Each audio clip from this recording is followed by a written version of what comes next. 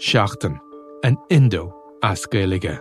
Táim I mon iireachta I dhéanamh teacht ar a chorp, agus súlagam amach an seo gur féidir é a chur in uig ceart lena bhaintir féin. Scialtaí, fis, tuirmí. Tá sé dochreite nach bhéadach ara I gcóir na meáin an cheist sin a eáil. Bhí an tálam a gnám go raibh áthacáir na reachtam. Íontach sé táirn go raibh an áthacáir san I lis dúthal agus go minic freacht gcóir a clig sar ducha sin éachair. Ná ní bhín ann dardarach sé sin. Bhín marabh. Seachtain. Find us on all the usual podcast platforms. Remember, you can stay up to date on the latest news with the Irish Independent WhatsApp channel.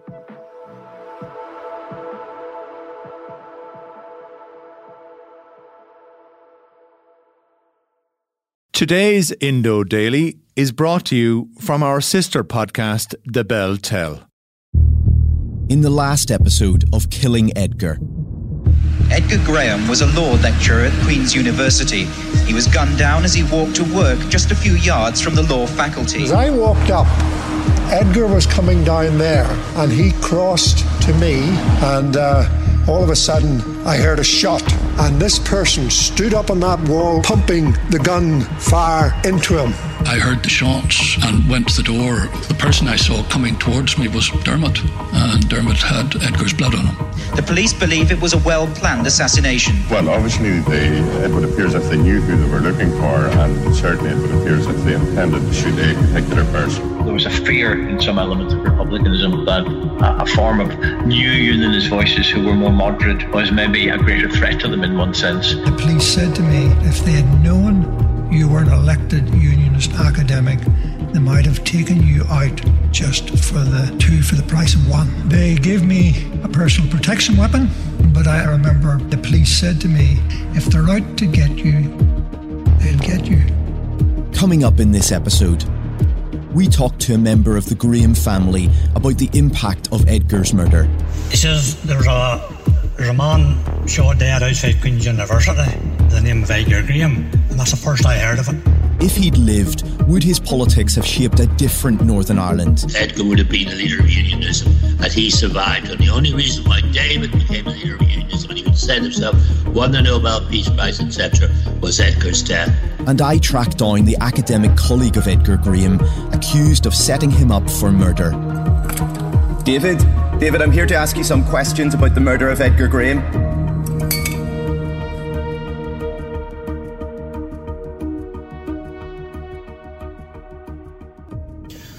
Can we go see the grave? Certainly, yeah.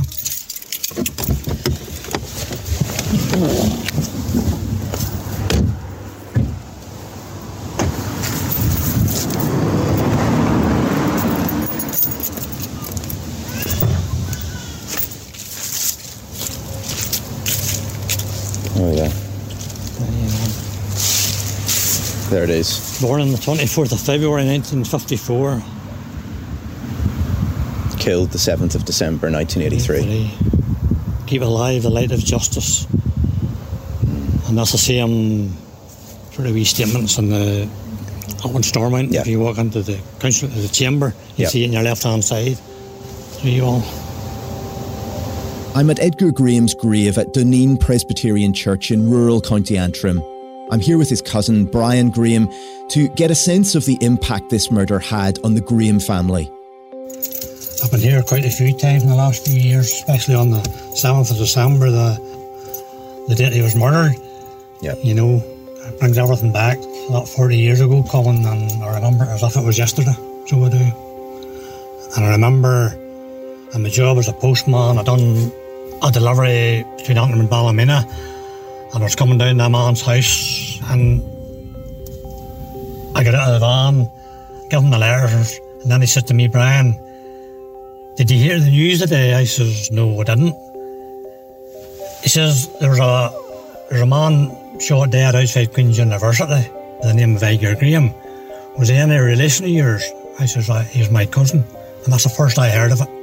In them days, there's no mobile phones, no radios in the vans or nothing, you know. Do you remember how you felt? Well, when I got back into the van again, I had to sit for 5 or 10 minutes and take it all in. And obviously you didn't hear more. about it until they read the paper the next day or heard it in the news that night or whatever, you know. And then, of course, after that, funeral and all the rest of it.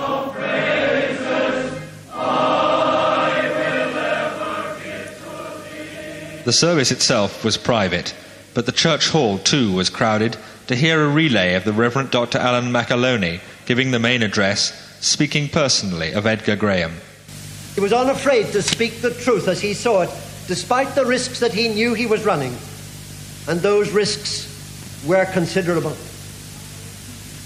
He condemned violence in every form. And it was that shameful violence that took his own life. There are no words. The presence of many leading political figures meant strong police protection, kept discreet to meet the family's wishes. Edgar Graham's funeral took place in Randallstown several days after his murder. You didn't go to that funeral. Why? Well, I didn't go because I purposefully lay low. I made it clear. I didn't give my name. I didn't do an interview. And some of the papers I noted reported that he was standing talking to a colleague, I think was the nearest it got. There may have been one paper may have mentioned, but I purposefully lay low, not out of disrespect, but because I had to go back to Queen's and I was a unionist representative and I was extremely nervous because it wasn't your work wasn't behind a desk in a room where you could do it, lock the door. Your work was standing in front of maybe 150 people, knowing where you were standing and knowing when you were standing. And that was quite a different environment to lots of jobs. So I lay low. Someone who was at the funeral was Wallace Thompson, who'd lived with Edgar. Well, I was overwhelmed with grief completely. I remember sitting in the balcony. We were young. He was 29. Life lay before us, and I thought that this young man who was our friend from 10 years before was suddenly gone. It just brought it home to me. That's what's happening all the time to people. The people who were being killed left day and daily, but it affected us. It was the closest it's ever come to me. Miriam's cousin was murdered in the police in '76 in Fermanagh. But as far as I was concerned, the closest bereavement that I had was Edgar's. At today's graduation, the Vice-Chancellor paid tribute to Edgar Graham, who lectured at Queen's. He said the ultimate irony was that as a constitutional lawyer, Mr. Graham was denied those rights which his teaching so stoutly defended. But he said Mr. Graham knew the risks he was taking. It was an appalling hazard of his profession. The funeral was told that Edgar had discussed his funeral arrangements with his father a few months earlier. He knew his life was in threat. In fact, he'd cryptically referred to his looming death in a Stormont debate just weeks before he was killed. That day, he refused to say who he was talking about. Only later did it make sense. Reverend Martin Smith. I would have liked today, Mr. Speaker, that the Minister coming to this House to make the statement would have been in a position, even at such short notice, to tell us why the security forces, having been made aware of an imminent attack upon a prominent unionist, and having been made aware personally by me that the most vulnerable member was Edgar Graham, no action was taken to provide that necessary protection that now has been proved to be needful. Wallace, was he security conscious? Was he worried? He must have known when he made his comments about the special category status and so on that he was playing with fire, that there are people who on the both sides, a bit like the Inspector, what do you call him, he was shot there recently, and John Caldwell, and he was making enemies on both sides. I think Edgar was maybe a wee bit to see him, that he was vulnerable. And I suppose just by the job he was doing at university and going to his lectures, he was very much, they could have followed his timetable, and somebody inside could have, because those places, as you know, law faculty and all would have had insiders willing to report out the movements. So, he would have been aware of the danger. I have no doubt about that. Dean Godson says that Edgar's friends recalled he was more afraid of assassination by loyalists than by Republicans, having opposed the separation of prisoners in the Maze prison and spoken forcefully in defence of Supergrass trials, which at that point threatened to decimate paramilitary organisations. An informer or a supergrass is the ideal weapon for breaking up an organised crime. And I do remember thinking he was in danger, before it, because there were a number of comments made in different magazines, and sort of a loyalist paramilitary magazine who sort of said he needs to be very careful. So there was a bit of a build-up to it. On the 16th of November 1983, less than a month before Edgar Graham was murdered, he rose to his feet in the Stormont Assembly chamber. The words that he used that day brought the Assembly to a hush. He said, "I am reluctant to refer to it because it is an extremely serious matter, but I make the allegation, knowing it to be extremely serious, that earlier this year, a Republican terrorist organisation approached a loyalist terrorist organisation with the objective of asking it to eliminate a leading member of the official Unionist Party." Dermot, do you know where he got the information that his life was in danger? No idea, but again, that was something I knew at the time. And David Trimble wasn't elected at that time, but he had been prior, and he was an active political animal, but not elected. As I say, Edgar and I were the only two Unionist elected members of staff. I was in the council, he was in the Assembly at Stormont. In 2005, David Trimble's biographer Dean Godson said, "The gunmen are still at large today and their identity is widely known." Did you ever hear who the killers were or try to look for their names? Short answer, no. As I said, I just tried to move on. I was fighting it mentally, but I wasn't getting involved in it. And therefore I had to move on. I had to do my work at Queen's. I couldn't bypass that. But I repeat what I said earlier. I remember the first time I went to a conference across the water in England. That was the first time I felt relaxed. And it's only when you feel relaxed do you realise how nervous you were when you were at home.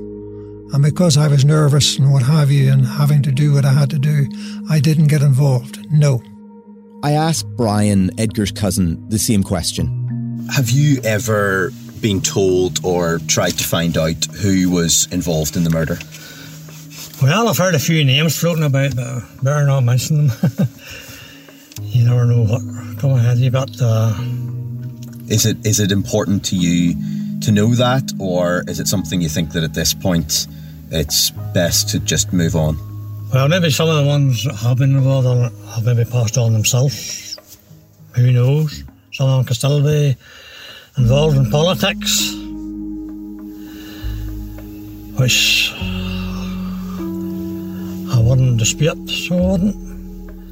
I've been told a few names here and there, but obviously if names have been floating about, they'll have been up in court and jail and all the rest of it, but it hasn't happened, so there's no point in me floating names about and somebody coming back to me and taking me to court.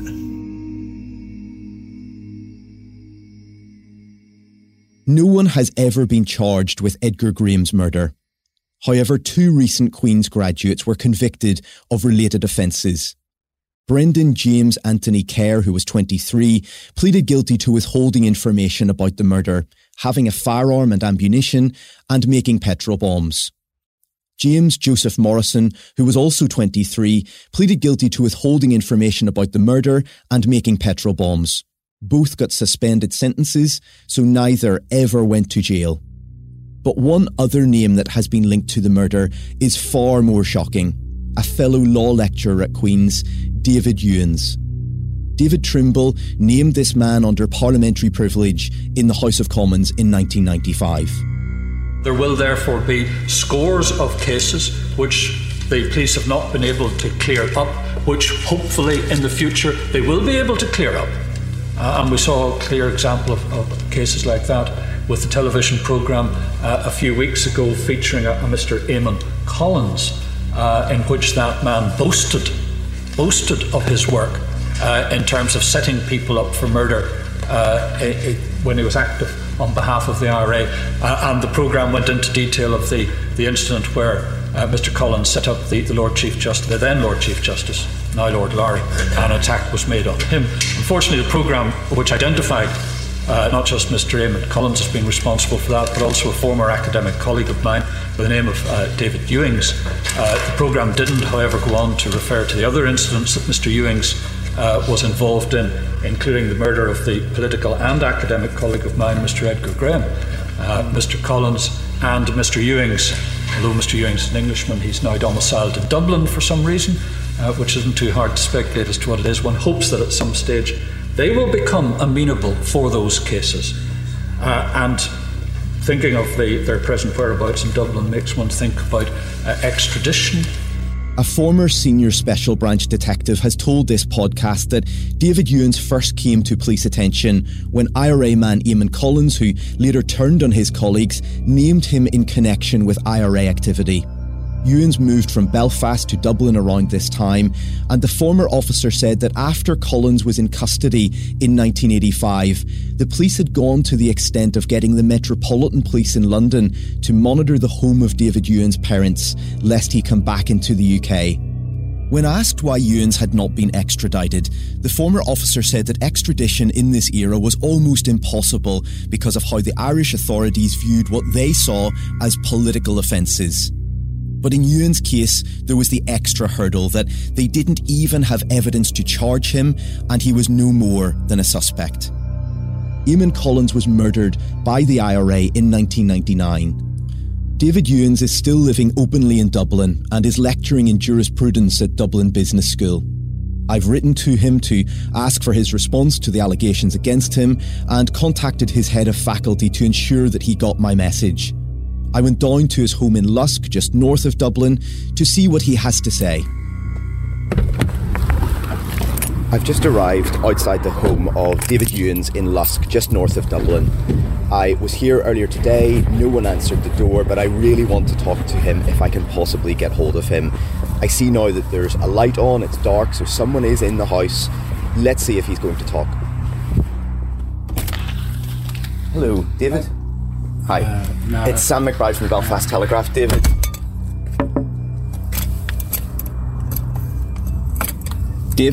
David, I'm here to ask you some questions about the murder of Edgar Graham. David? So, David Ewings is in this house. I can see him through the window here. He's just come to the door, but it's clear that he is most reluctant to even engage with me at all.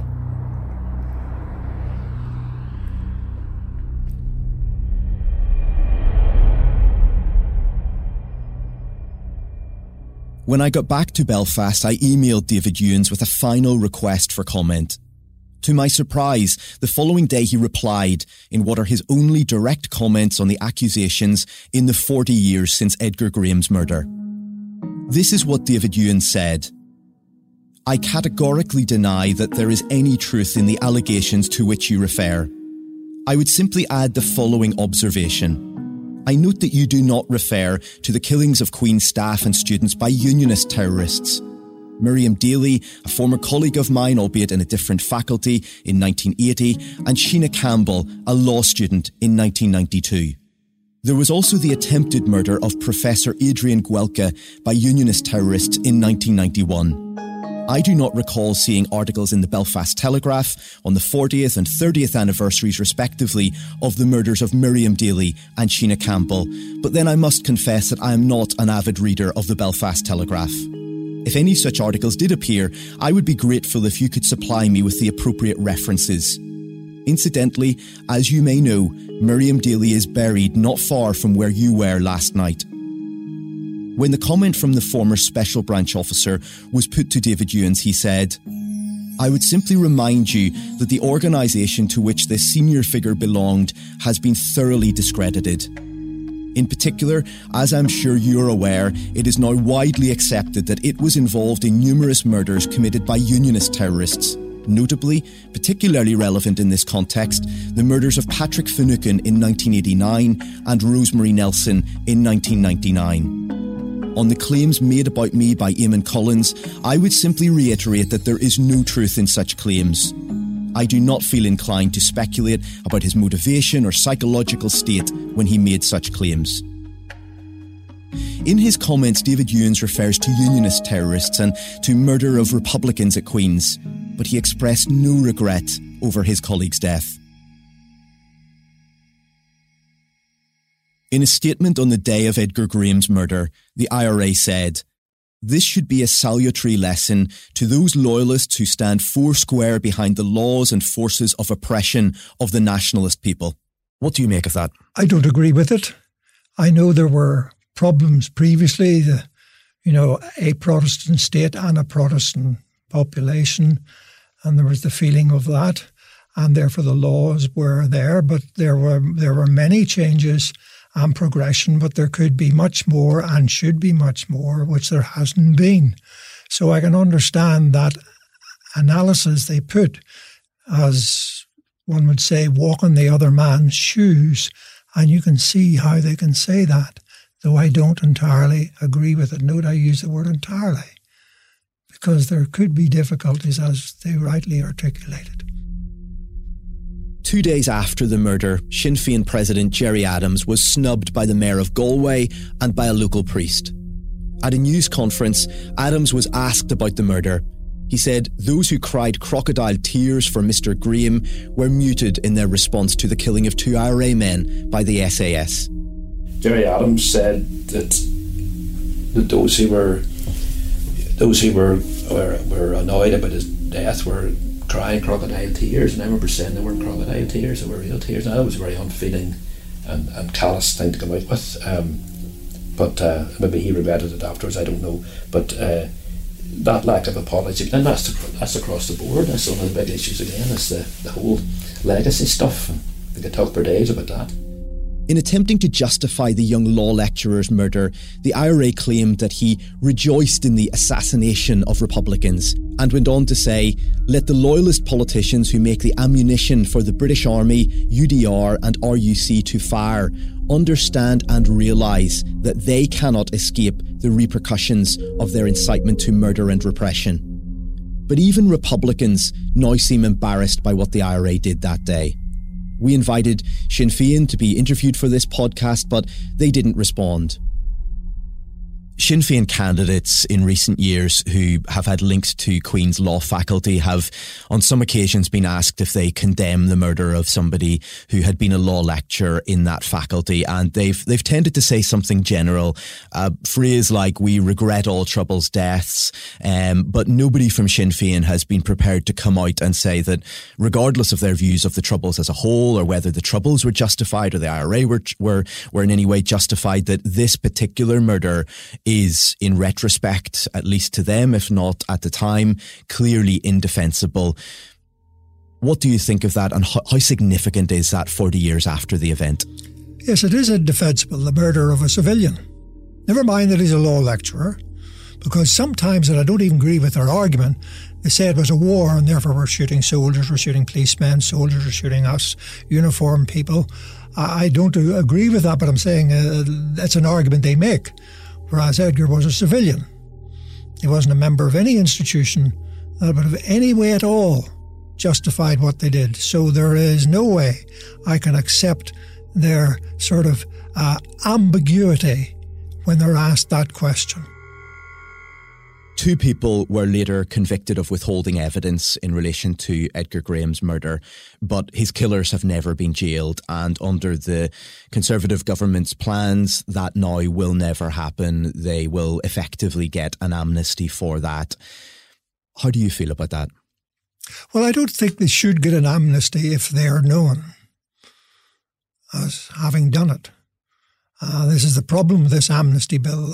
All sides are against it. I'm not involved in the niceties of the arguments, if I can put it that way. But I certainly don't think they should get an amnesty, though I'm conscious there was a lot of protest about prisoners being released at the time of the 1998 Belfast Agreement, which in a sense is like an amnesty. All I can say is when peace prevailed after the previous insurrection, if you can call it that, in the 52-56 period, prisoners were released subsequent to that as well. So therefore this aspect, now a lot of talk was made about that against us who were for the agreement. Oh, you're letting the prisoners out. Sorry, that happened before. This is not new. We're trying to move forward, not to look back. But then when I say move forward, not look back, I still feel if someone or other is known to have committed that murder, they should at least be in court.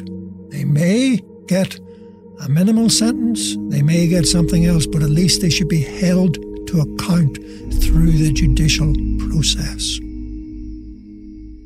The journalist Henry MacDonald later wrote that Edgar had been, quote, the darling of the Ulster Unionist Party. Although not yet 30, he was already a leading light, having risen rapidly from chairman of the Young Unionists in 1981 to become the Ulster Unionist Party's honorary secretary a year later. On the day of Edgar Graham's murder, Jim Molyneux, who was the Ulster Unionist Party leader at that point, told reporters, had Mr. Graham not been murdered, he would have become the leader of our party. Such was his calibre. David Trimble said the same thing, making clear that when he became leader, it was only because Edgar Graham had not lived. Looking back now, have you any doubts about the fact that he would have been leader of unionism? It's very hard to guess where somebody will be in 10 or 15 years' time, but have you ever questioned whether that would actually have happened? No, I don't doubt it could have happened. I wouldn't say it would have happened. And don't get me wrong when I say this. Quite often when people are deceased, pleasant words are said about them. Now, I'm not so sure that if he'd lived, would David Trimble have competed against him? Would he have tried to say, no, I'm the one who should be leader, not him, John Taylor, because they were both MPs in certain places. So it is more easy to say it of a deceased person. I emphasise for the second time that's not taking away at all from Edgar. But I also said, as I said earlier, articulation, competency, knowledge, communication skills, he had all those that were required to be a very competent politician. Not all competent politicians become leaders. In fact, it could be argued some leaders aren't very competent, but we'll not go into that. I asked Wallace Thompson and Alex Keane the same question. Would Edgar Graham have one day led unionism? I think Edgar could have gone on to have been a Unionist Party leader. I think others would have said the same. That's not a view that, that would just be my view. I think he had the ability and the nous to do that. I think he would also supported the power sharing initiatives of David Trimble and would have gone along with that. Now again, I may be wrong, but I'd be very surprised if it was. I think he would have been quite open to change. I do know that had Edgar lived, and David Trimble even said it himself in a major UUC council meeting in November, I think it was 1999, he said that had Edgar lived, he thought it would probably have been Edgar who would have been leader of the party by then, because Edgar, long before what became Ulster Unionists, like liberal, moderate thinking, Edgar was there long before that. And I think that's why you can never tell because he wasn't there. But I think he would have made a hugely significant contribution to unionism. One person who has a unique perspective on this is Lord Bew. He was an academic colleague of both Edgar Graham and David Trimble at Queen's University, and he would go on to become a key advisor to David Trimble around the time of the Good Friday Agreement in 1998. You knew David Trimble very well. How significant was Edgar Graham's death to Trimble? Very significant. I used to see them all the time, the pair of them chatting, and sometimes they'd come over and chat to me, about a book they just read or some recent event. But I'd see them all. I did a massive effect on David, and David always said Edgar would be that Edgar would have been a leader of unionism had he survived. And the only reason why David became a leader of unionism, and he would say himself, won the Nobel Peace Prize, etc., was Edgar's death. And he a number of times said that. It's obviously very difficult to know what somebody who was 29 would have done when they were much older in life as a politician. But based on what you knew of Edgar Graham, what sort of political leader do you think he would have been had he become leader of the Unionist Party? I mean, I really, it's a horrible thing to say, in a way the IRA got it right. That first of all, intelligence and intellectual self-confidence matters a lot, especially in this process. I'm going back to, how do you read the framework document? How do you read the Good Friday Agreement? You need people, and quite often legal skills are important, which David did have. There was Unionism was lucky it had a duplication there. I don't have any doubt that he would have done exactly the same thing for exactly the same reasons, because David Trimble's reasons for going through the Good Friday Agreement were heavily encased in certain types of legal argument, which Edgar would have shared. So I really think, I've no doubt that he would have been in the same place there. It's now almost 40 years after that day. What has been the impact of that day on your life? I feel I'm very fortunate that he died, I lived, and I've been involved in politics since then. I've been on the Standing Advisor for Human Rights, I've been in the Equality Commission, I've been in the talks process, I've been in government, I've had children, grandchildren, and I think how fortunate I am what he did not have. And it crosses my mind, not infrequently, that there but for events maybe go I, as the saying is. And therefore, it lives with me, but it doesn't live with me every day. But it's one of those things that if I reflect on it, I say, I am fortunate. 40 years on from Edgar Graham's murder, it's impossible to be entirely sure what he would have done as a politician. His name is remembered in the Edgar Graham Memorial Public Speaking Competition for school children. There is a law room named after him at Queen's University, and there's a very prominent memorial plaque to him in the members' lobby at Stormont, which bears the simple words, "Keep alive the light of justice." Almost everyone agrees that he would have been a major figure both legally and politically. And yet our view of who Edgar Graham might have become has to be tempered by the knowledge that politicians can change fundamentally over their lifetimes. David Trimble was, for much of his career, seen as a hardliner, but he was the man who led unionism to its generational compromise with nationalism in the Good Friday Agreement. The day after Edgar Graham's murder, Ian Paisley told the House of Commons, "There will be no coming together of the people I represent and Gerry Adams. Let no one in the House suggest that there could be a reconciliation between a man with those principles and views and those whom I represent in the House." And yet Ian Paisley ended up doing a deal with Gerry Adams. He finished his political career laughing and joking with Martin McGuinness, a former IRA commander. Politics can transform society, but it can also transform political leaders.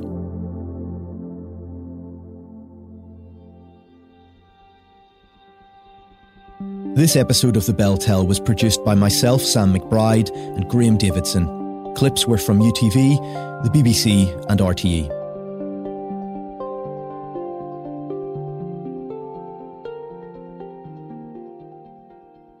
We're offering Indo Daily listeners 50% off an Irish Independent digital subscription. Head over to independent.ie/redeem to sign up for unlimited access to premium content, e-paper, puzzles and more. Just enter the code INDO, that's INDO, to receive 50% off your subscription. Stay informed and engage. Subscribe today.